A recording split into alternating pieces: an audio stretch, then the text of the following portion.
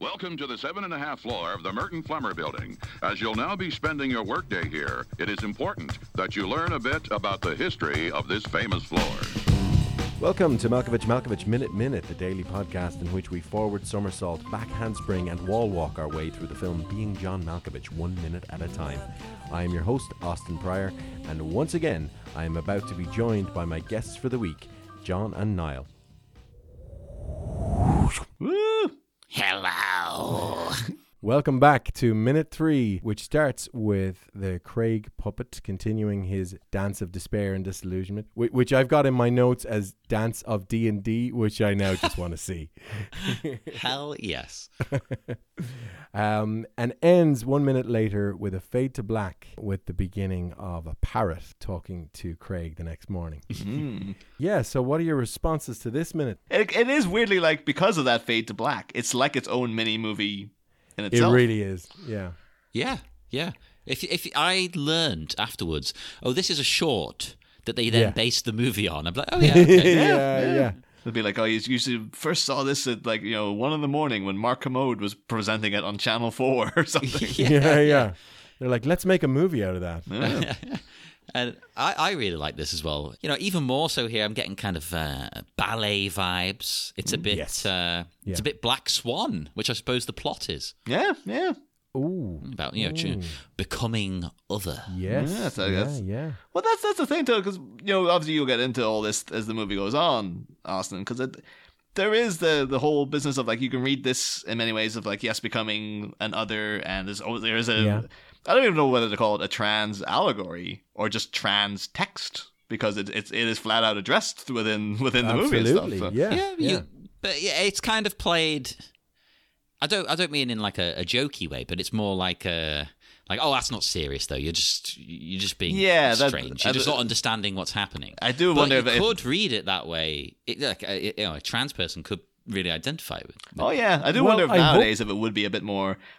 My feeling, the only, I don't even call it a fault with the movie. I suppose it is, but as it goes on, it does have all the people you see lined up to wanting to become someone else. It all seems to be the same. They're all they're all white people basically, and you'll get they'll dress things like people been on aspects of body dysmorphia where you have W. Earl Brown coming in and been like, I'm a fat man and stuff, and it's just it's alluded to he's unhappy with his body and stuff.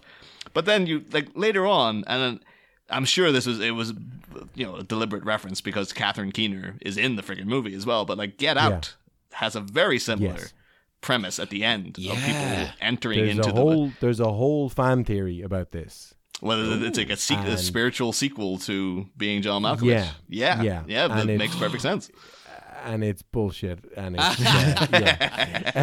inspired by. Exactly. And it makes sense from a distance if you squint and then you get into it. And I was quite compelled by this fan theory, and I was like, yeah. And Catherine Keener, yeah. And then the substance of it just really doesn't back it up. But it's a fun thing, and there are direct references to Being John Malkovich in the movie. I do want it would be great though if it was Jordan Peele was completely unaware of any similarities, and someone's Catherine Keener's in both movies, and it cuts to that Jordan Peele meme of him sweating profusely. Oh, yeah. Where I think that he's accidentally ripped off the movie. Oh God, no! Yeah. It's it works so well. Why couldn't that actually happen in reality? Why do you have to deliberately reference the movie? Although you both brought up Catherine Keener, and I know we're not seeing her. We're not keen on her. No. Good night, everybody. What I'm going to say is the opposite, Niall. From the moment I first saw this film, I think I fell for her instantly. I was like, I like her character's horrible, but I like this woman. It almost put me off because, I like Catherine Keener in general, but I hate her character in this. She's so horrible. At first, you just, as you're going to get to, you just think, she's a bit kooky, she's a bit weird, and then obviously it escalates. Yeah. Well, I mean, I never found her that appealing originally. I loved her. I loved the character, not liking the character, but loved, you know what I mean? Yeah. And I loved Catherine Keener in the role, but I didn't I don't know. Maybe she's just not my type or something. Oh, she swayed me instantly. I don't know. Right, It was the attitude. Yeah. She's got a bit of tying into your trans thing there now. She has a bit of a masculine energy. She does. Yeah. Well, why we've got to the trans thing, and it's coming up later. Can I get a hot take from a non-binary person on this? Like, how do you think the film does? Because I'm a little bit uncomfortable with the film viewed through a modern lens. Specifically with the way it does bring up specifically trans stuff, yeah, the trans stuff, like directly. Yeah. I don't think it's a problem really. It's not making fun of anything. It's more dealing with like, well, this is probably the only way you could interpret what's happening because it's such a weird, unique experience. What's happening in the movie. Yeah. Like, how else would you try and understand it in your head? Like, you can see where they're coming from. Oh, well, maybe I want to be a man. Maybe I am a man. So it's dealing with it fine. I think it's not mocking. It's I don't know. Yeah, I think I kind of get the impression that the film is, in the start, the film seems to be on Craig's side. It seems to be that we're meant to laugh at Lottie having this wild idea.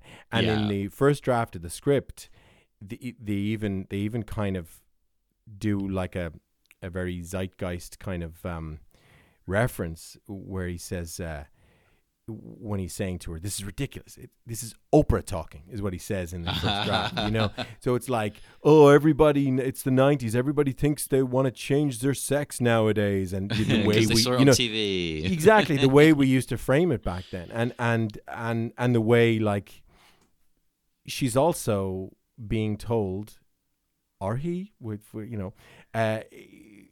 Lottie is being told that it's just in your head, and it's not a real thing, and this is what TERFs are telling people, and you know what I mean. It's like it's not. It's kind of uncomfortable, which I think would maybe be more of a problem if this character saying these things didn't then essentially become a villain. Yeah.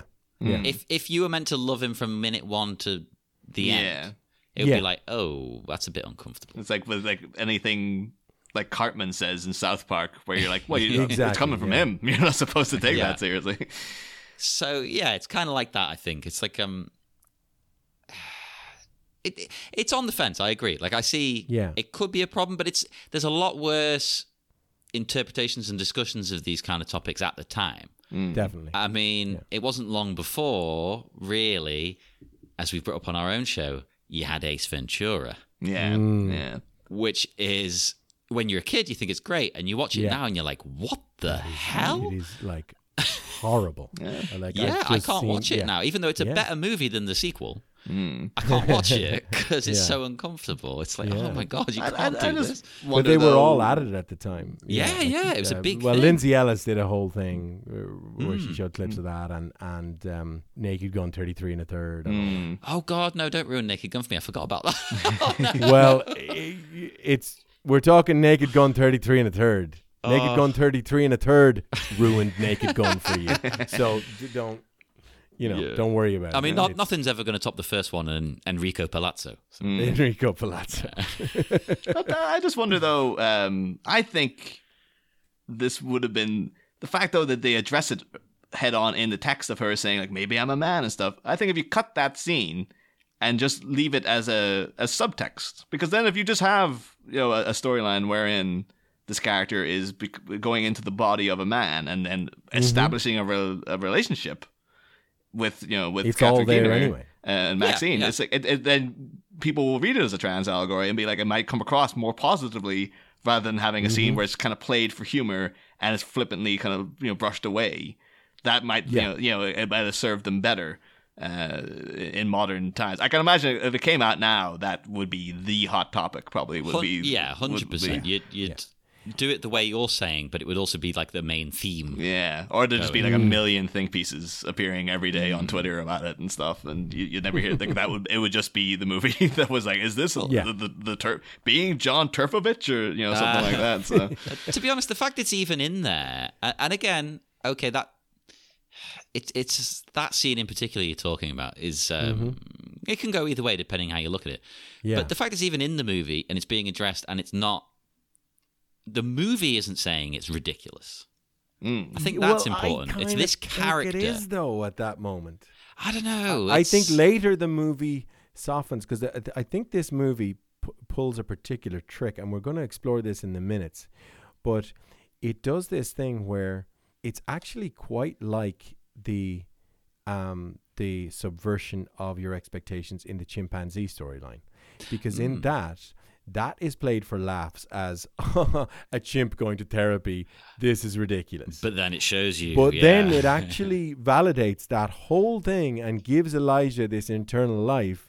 And you're like, and that would be a very Oprah kind of daytime TV where, the people are taking their animals to psychiatrists now. You know what I mean? It just smacks of that 90s thing. I just wish I could see these 90s episodes of Oprah where there was animals going to psychiatrists. No, I'm broadening it out beyond Oprah to, the Ricky Lakes and the Sally Jesse, Jerry Springer. No, but I think as well, like, it is, I'm trying to think how to word this. Delicately. It is doing that, but I think in a way it's also... It's sort of like it's taking an audience who expect that to be funny, and then twisting it on them, like, it's not a joke. Yeah, here you go. Because the trans thing doesn't come true for her, but what both Maxine and Lottie do just enter into a relationship together. Maxine drops her only in Malkovich rule, which is much more to do with the power kick that she gets out of it. It's not to do with her finding Malkovich so appealing. In fact, she says the too prominent brow and the male pattern baldness, and she like. Oh, tell me about it. Yeah. At the time, like, I think even the first time I saw it, it's like pattern bald. It's like there's no pattern there. It's all gone. He's just bald. It's interesting that, though, because there's a bit that you're going to get to later where she finds, Lottie finds Malkovich's body not just fitting, but she seems to find it kind of sexy for herself. Yeah. She so feels it's quite sexy. weird. Like, this whole movie's like, Malkovich is hot, right? Yeah. Which I imagine Niall, since he has weird taste, probably thinks that's right. That's it. Malkovich I don't think he's a bad-looking guy by any means, but it is. There's so many, again, as you probably know, Austin, as you're going to be covering the entire movie in this format. But there's aspects of things like body dysmorphia and stuff where it's people, all there. Because it's got things of like, obviously his personality or life dysphoria, I guess, where Craig's obviously disillusioned with his position in the world. But then you do get again overweight people coming and going like, I don't feel right in this, but Lottie flat out saying that and stuff. I do I would have liked it. I think nowadays you probably might have aspects like they bring in things like people of different races going into the body of a rich white man, and all they would comment and things like that. But then we're into Get Out territory, but we're also into Lovecraft Country territory. There you go. Yeah, so that's kind of a lesson about diversity, because that angle of like taking this premise and seeing it through a kind of racial lens was missed by the all-white crew who made this movie and the handful of black I think there's 3 black people in the movie at my count. I'll definitely make sure I count as I go through. Hey, what do you mean? It's a Spike Lee joint. yeah. That was Spike Milligan. What the hell's going on? Yeah, when you're talking about body swapping, and like I'm not saying that if you had a more diverse crew behind the movie that you would automatically totally change the movie, but definitely there should be black people queuing up in that queue. Yes, and there was even less diversity in the script because it was originally going to be that every single patron of JM Inc. was obese and was dealing with that specific issue, and and it was really kind of played for laugh. But I mean, I don't know how offended I was reading the script. I'd have to kind of read it again, but it was just it's very one of the most important things in today's world is to calibrate just how offended to be. Well, you could read that though as like in a satirical sense of it's making fun of the culture and the media and things. Oh yeah, and that's making these people feel like definitely they're not comfortable in their body. I'd never advocate for a remake of this movie, but it does feel like there could be more done with this premise now. Like and you know what would be number one on the list to do with this premise? Explain the fuck out of it. Get all the rules pinned down. Establish a canon of what can and can't happen with the portal, how the history of the portal, how it works, all this bullshit that goes through my head while I'm watching it, but I have the decency to say, no, it doesn't matter. The portal is there to serve the film, not the other way around. Yeah. And it's more fun to think about and speculate. It's more fun to talk. Definitely. Yeah. Well, I like as well how this minute tells us quite a lot about John Cusack's character as well, in the brief glimpses we get of him. Because, you know, we shouldn't judge a book by its cover, but in films we often do. Mm-hmm. We kind of need to. But this guy, in the glimpses we get, I think you can instantly tell he's an obsessive genius. Yeah. For better or for worse. You only see little bits of him, and you know, like, oh, this guy, he's crazy, but he's great. He's like, what he does is perfection, but there's something wrong. Yeah. It's just like, even seeing all the little things on his fingers and stuff, like, the meticulousness that all that involves is, it's one of those things that you get in as the minutes go on. You do have, like, well, this guy seems to refuse to get a job, but initially, but it's like, you're kind of like, oh, because you see him, you know, waking up in a bed, but he's like, is it because he's lazy? He's like, he's clearly not lazy. He just doesn't care about that. Like, he's just very entitled. He just feels like the world, this is what I've chosen to do, and the world owes me, like, success out of this. And it's there's various ways you can interpret that, you know, as particularly through a modern lens where white male entitlement is a frequent topic of conversation on the internet now.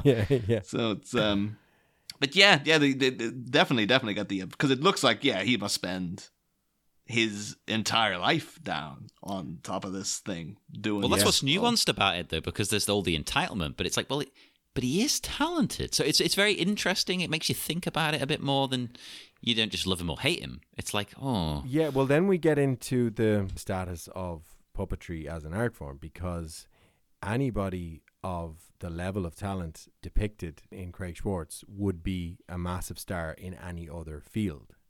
But it's because, and this is a specific choice that Kaufman made. He chose puppetry because it's the kind of the forgotten child of the theatre arts. And he wanted that to chime with the character.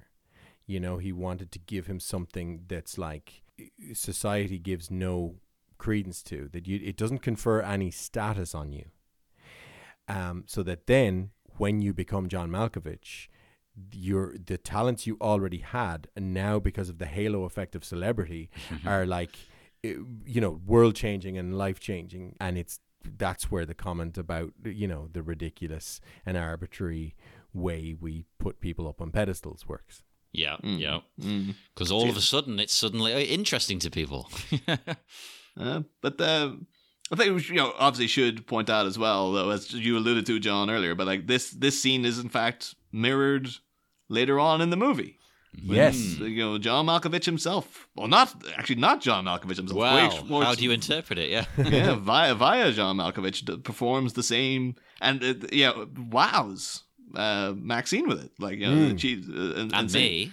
Yeah. It is a bit like, I do have, within the context of that scene, it is impressive that an unconnected man living inside the head of John Malkovich is making that body do that. But like to watch John Malkovich do it or to watch a puppet do it, I mean, the puppet's more impressive, quite frankly. Yeah, but when Malkovich does it, it's more like it feels more like something I've seen on the stage. Like I've seen this sort of interpretive dance, which is what the puppet's doing. Oh yeah.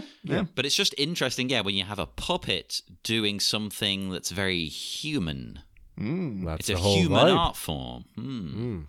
But like when Malkovich does it later, don't forget he does like a forward somersault and a wall walk and a back handspring. Amazing. Like it is pretty. It gets pretty crazy in that scene. You know, I agree when he's kind of first doing his first couple of moves, especially the emotional stuff when he's just like, you know, when he's just doing acting, you know, and he's obviously doing it very arch and very playing it up. It's like, that's very kind of theatrical in the not great sense of the word, and then it becomes something much more spectacular, you know. I'm interested when you get there because I want to know if that's deliberate, you know, to maybe build to it, or if it's just a happy accident. We'll see. I know, I know that was all shot first, and then he had to do the puppetry. Philip Huber had to do the puppetry to match it, which is what ultimately became a very good thing because he had to drive himself. Like nobody had done this with puppets before this movie, and it's like he really pushed the art form ahead.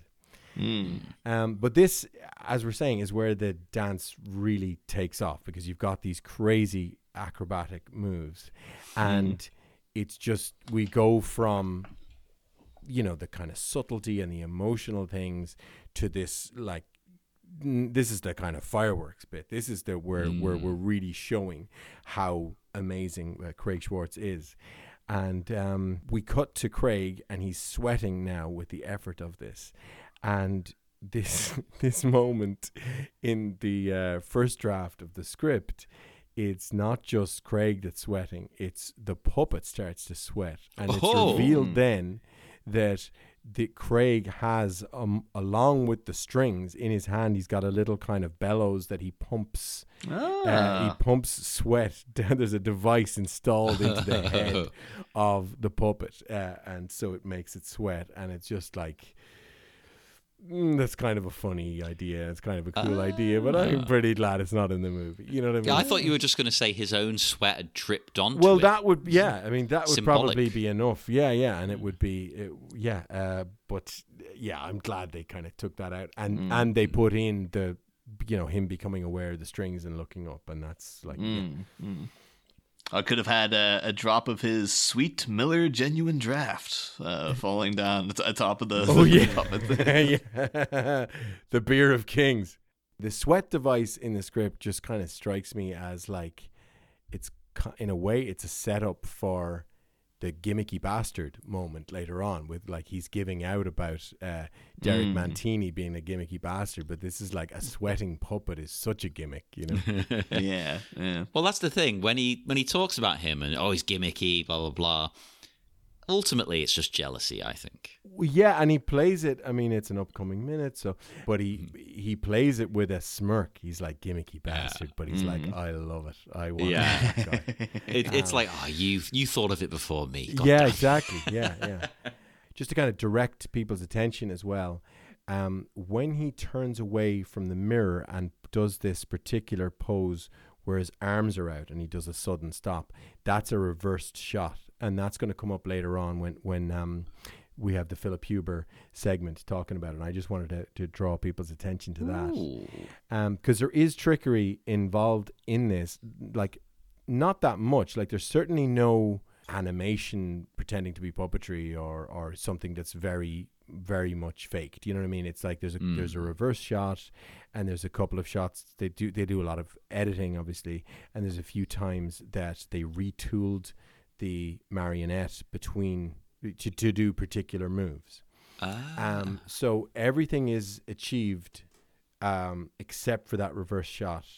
Everything is achieved in camera, but it involves several setups and an actual stunt double puppet. There's a second puppet. What? Yeah. So we'll get to that in the Philip Huber segment. So you guys will have to listen, and we get more detail there. But yeah, it's because the particular moves that this puppet had to do were so intricate and were all based on, it explicitly says in every draft of the script from the beginning, moves that should not be possible with a marionette. So it's always been about him, Craig Schwartz pushing the art form. And so in real life, it became about Philip Huber pushing the art form with some assistance from camera trickery. But that's still pushing the art form.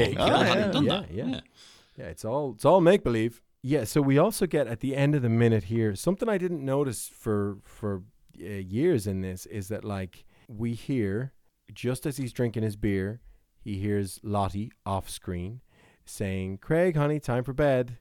And then just as our minute here ends, we hear, "Craig, honey, time to get up. Craig, honey, time to get up." And it just kind of sets up that like he's being, is it like a nagging wife that we're setting up? You know what I mean? That like the parrot is just parroting what she's heard from Lottie. But it's kind of, Lottie's like very soft about everything. Yeah. But you could read it as passive aggressive. I don't know. I feel differently different times I'm watching it. Probably. Yeah. But again, it all ties in so beautifully in the fact that like again here is Craig's been told when to go to bed. He's been told when to get up. His life is, and then the parrot's been told what to say. It's like, there's levels of puppetry going on top of puppetry. Yeah. Because you could argue like, is it a good thing or a bad thing that left to his own devices, he'll probably be doing this puppetry until 4 or 5 in the morning.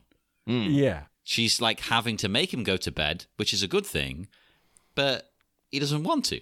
You do get the slight vibe of not for Lottie, Craig would be on like the street doing this puppetry, basically. Oh, like, He would have just fallen into complete destitution out of an obsession. But then isn't that a kind of a, codependent situation where that's not too healthy either, Yeah. It's like, Lottie, look at me. We've been separated for almost a day. I'm as dirty as a Frenchman. But then is one of the first people we do see who becomes really enamored with the ability to control John Malkovich is Lottie as well. So maybe does she get off and been able to like passively aggressively? But she's not. But she's not controlling him. She just gets to inhabit the Malkovich vessel. I mean, true. There's one scene I think where. She does control him. She does do hypnotic suggestion to him. She's meet her there.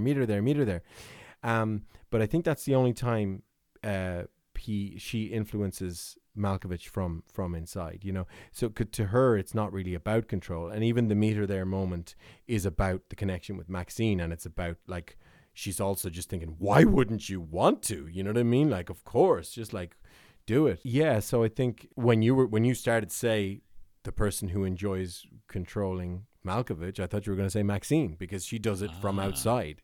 You know what I mean? She puts one of her agents, i.e. first Lottie, then Schwartz, into Malkovich and manipulates them with the promise that like the dangled carrot of her love and affection. Which is puppetry. Yeah. She's arguably the more successful puppeteer than Craig. Like, absolutely, because she's the only one who has no interest in going into Malkovich. She doesn't go in, and the only time it's addressed in the movie is when Lottie asks her, "Have you tried Malkovich yet?" And then conveniently, Maxine's phone is answered, and so then she starts talking on the phone. So that's a very deliberate point that the movie is saying, like, Maxine couldn't give a shit about going in to be somebody else. She knows who she is. Yeah. But she can use this, you know what I mean? Yeah, she is the Sheev Palpatine of the Being John Malkovich universe. Sheev Maxine. Oh my God! Be like, young Craig Schwartz, I'll be watching your career with some enthusiasm. Can we get a fan edit where we've got Ian McDiarmid playing this part? Oh wow! Which part? Well, I was going to say Maxine. Yeah. Any and every part. Yeah. The more Ian McDiarmid in my life, the better. You could do the movie with Ian McDiarmid instead of John Malkovich, I suppose. He's a theatre man. He was Iago. Like being Emperor Palpatine. Or, yeah. He's very, very famous for his Iago on the stage. He brought that to the Emperor in the prequels. He said that was his big influence. Oh no, that was when he played Iago in Aladdin. He was doing his Gilbert Gottfried impression. Ian McDiarmid he's the world's greatest Gilbert Gottfried impersonator. That's the undersung thing about him. Yeah, little known fact though. Heard it here first, people. See, I was originally the voice he was going to use in Star Wars, and then Lucas had to step in and go, you know what? We'll do 2 takes, and then at the end of the day, we'll ask everyone what they think. I'm just picturing him saying, use your aggressive feelings in Gilbert Gottfried's voice. So be it, Jedi. Any more notes for minute 3? I am dying to get into John Cusack as an actor and as a screen presence and his reputation throughout time, throughout his career and stuff. He is stupendous in this movie. He's one of those actors. He's in so many things. You just go, "It's John Cusack, John Cusack." But you do kind of have a moment of lots of things. I've seen him in, just exactly like Craig has about Malkovich. Just like he's that Jewel Thief movie, for example. I said the great screen reunion of John Cusack and John Malkovich from Con Air, of course, co-stars. Yeah. Dare I say though, I think this might be Cusack's best role. I don't know. I'm maybe too close to judge. It's definitely my favorite role of his. I suppose his other big one that that we associate him with is what you call top 5 high fidelity. Yeah. That's a great one. That's a great one. The thing is that's very centered around him and his personality and his delivery of everything. So I think he's more of a star of that movie than anything else. I think also one of my favorite movies, Grosse Pointe Blank. I was going to bring that up. Yes. Yeah, it's entirely. But then that's getting into because this is so against type for John Cusack. That's one of the more notable aspects of it. And at this point, I remember actually around, it must have been 2004, 2005. And it's not actually that long after this came out. Empire Magazine doing an article where they just said, what has happened to John Cusack? Because in the early 2000s, his career kind of went off the boil and he's never quite recovered from it. But they were saying this guy was infallible for the 80s through the 90s. Every single time John Cusack was in anything, you were guaranteed it was going to be a good project and he was going to be great in it. And then something happened where it just it just stopped. In Room 1408 or whatever that was called, and just these really kind of bland, forgettable movies. Roland Emmerich was it 2012 he was in the big one apocalypse. The day after 2012 was the big one of them. But it is so. But again now too Again, talking about high fidelity, that's also, you could say it's a similar role to Craig in that, it's a guy who's very obsessive about music and stuff, and he is a bit of a sad sack. Yeah. But I just now wonder, going back through all of John Cusack's career, because you could say that Martin Blank's he's a very neurotic, kind of a bit of a melancholic character in his own right, but he's kind of cool as well. But at the same time, he is a killer, so that might make him unlikable to some people. Yeah, but then, as you go back through, maybe he does have a knack for playing people who seem very personable and who you think are quite likable, but maybe aren't, if you actually think about it. I mean, I think what sets Craig Schwartz apart from the Blanks of this world is outward status. He's clearly the loser character in his life and in his world and in society. Whereas Blank, what'd you call him? Martin Blank went the other direction, 6-figure salary and etc. He's all about status. And then the high fidelity guy has status in a limited kind of sphere. But he's very much the king of his, and he's got losers working for him that make him look good by comparison. I think Cusack rarely plays the bottom of the bottom feeder.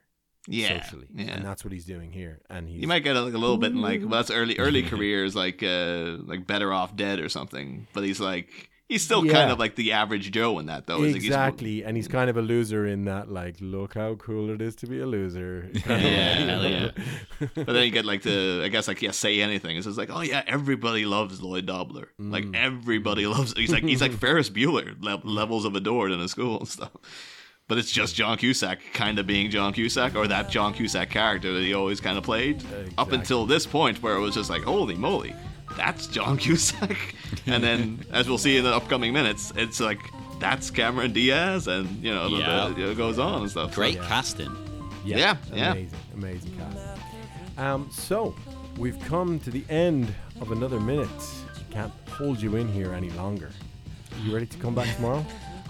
Well, it's like last time I got spat out. I did end up at the bottom of the ocean, and so that was quite a chore getting back from that one. But as long as I end up somewhere nicer this time, yeah, I'll come back for another go. I ended up at the top of Everest. So well, luckily I found a corpse and slid it down to safety to the bottom of the man. Oh, I found a corpse too, and he was just managed to pierce a couple of holes in him, and was lifted up to the top.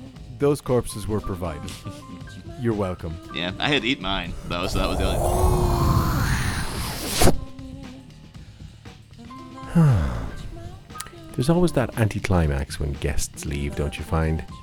But you're still here, and I've got another one of these Philip Huber interview segments for you. Let's hear it, shall we? Starting with Craig's dance of despair and disillusionment. You were working with a puppet in this minute that you had to extensively retool on a sequence that you were redoing from scratch. Yes. How did that go? Was there a lot of pressure, a lot of time constraints because of that? Well, the difficulty was that the movements that were in that segment were movements that were considered impossible for a marionette to do, quite a few of them. The forward somersault, back handspring, wall walk, things like that. And so I had to figure out a way to try and get those in. Spike was adamant that he wanted a full somersault and back handspring without a cut. He really wanted the marionette to be performing that, so that he said that Craig would be the greatest marionettist in the world. Yeah. To do these Which I'm sure didn't sound too bad for your ego. No, but I didn't. I felt I couldn't promise him that because it is so difficult. I really had no idea how to do it to start with. So we had two different marionettes, actually. We had the hero marionette that appears for most of it. Right. And then the stunt double that was created just to do the forward somersault and back handspring. And within a few days of us actually getting to the studio, I suddenly realized how I could do this. I had tried several techniques in my workshop. And I would say it was like 3 or 4 days right before it suddenly came to me exactly how to do it. And it was a very, very simple technique. I mean, everything had to be simplified down to the bare necessities. And it was just 2 pieces of doweling were the controls. And I would start out with my arms kind of in a contorted position. I would start to do the maneuver. And since I had 2 different control bars, one of them held strings that I could clear. So you would use those first set of strings, then you could clear them. Second set of strings would take over and return the puppet back up to a standing position. Yes. And even then, it took about 17 takes to get a really good one because the puppet would start to fall a little bit off balance. Yeah. It wouldn't maintain that upright, perfect look. And so that's what I had to continually work with, strive to keep that balance while that motion was going on. Wow. And that the stunt double puppet, did that have to be as detailed and intricate as the original, or were you able to get away with face detail not mattering in that shot? Or it was quite a bit different. It was quite simple. It didn't have the moving eyes, didn't have the eye animation, its hands were wired. There's a wire running between the 2 hands, and you can actually spot it if you look really close in the segment. I will be looking closely. Yeah. But there was a black wire in between that held his hands in a position. So this was part of the cheat, was to keep him, right in this position, so he was just ready to dive into the somersault and come back up out of it to the standing position. Great. The other parts of that little segment were interesting because when I first came into the project, I said to Spike, the ideal thing to do is build the puppet and then have the puppeteer show you all the movements that marionette is capable of doing. And then the choreographer can take those movements and put them into a routine for the human actor and stunt double to do. So it was there was an acrobat that was a stunt double for Malkovich also. So when he does the Dance of Despair, Disillusionment, that's how he does all the... Yes, yeah. So it's quite parallel. Yes. But the idea was that after I left, I wasn't available, of course, to do this project. And when I came back to it, they had already shot the number with the people, with the live actors, with Malkovich, his stunt double. So everything was locked in. These movements had to happen with the marionette one way or another. And that was my limitation. And so we had to just find each individual way to make things happen. Marionettes do not run well, and they also don't stop, because when you realize the weight of the marionette moving forward, and if you try to stop quickly with them, they're going to have a pendulum action. And that's annoying, and sometimes I can counteract it when I'm working a marionette. If I have two different pulls in two different directions, I could actually stabilize the marionette. But you can't... You also have an act where you use that to your advantage. You have a trapeze act where you use the pendular swinging beautifully. Oh, absolutely. Well, actually, 9/10 of the time when I'm working a marionette, I am using quite a bit of pendulum action. I'm swinging legs, allowing them to swing into new positions and then place. And the same thing with the arms and stuff like that. So I actually use the weight of the puppet. Lovely. But in this particular case, there was part of the Dance of Despair and Disillusionment where the puppet had to run forward, stop in a rigid pose.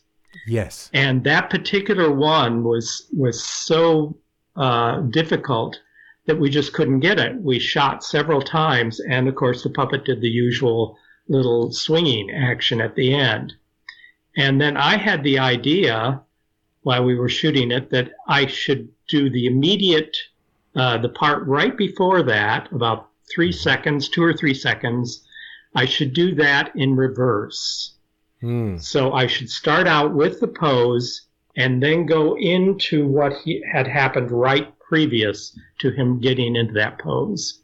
And that was moving from a chest of drawers where he had been resting and kind of like panting, and then had to turn around and run and go into this pose. And that was the way we could get that pose. They found that by reversing the camera there, that I could get the pose really strong. Yeah. But it's I actually had to do it more than once because the first time it looked too perfect.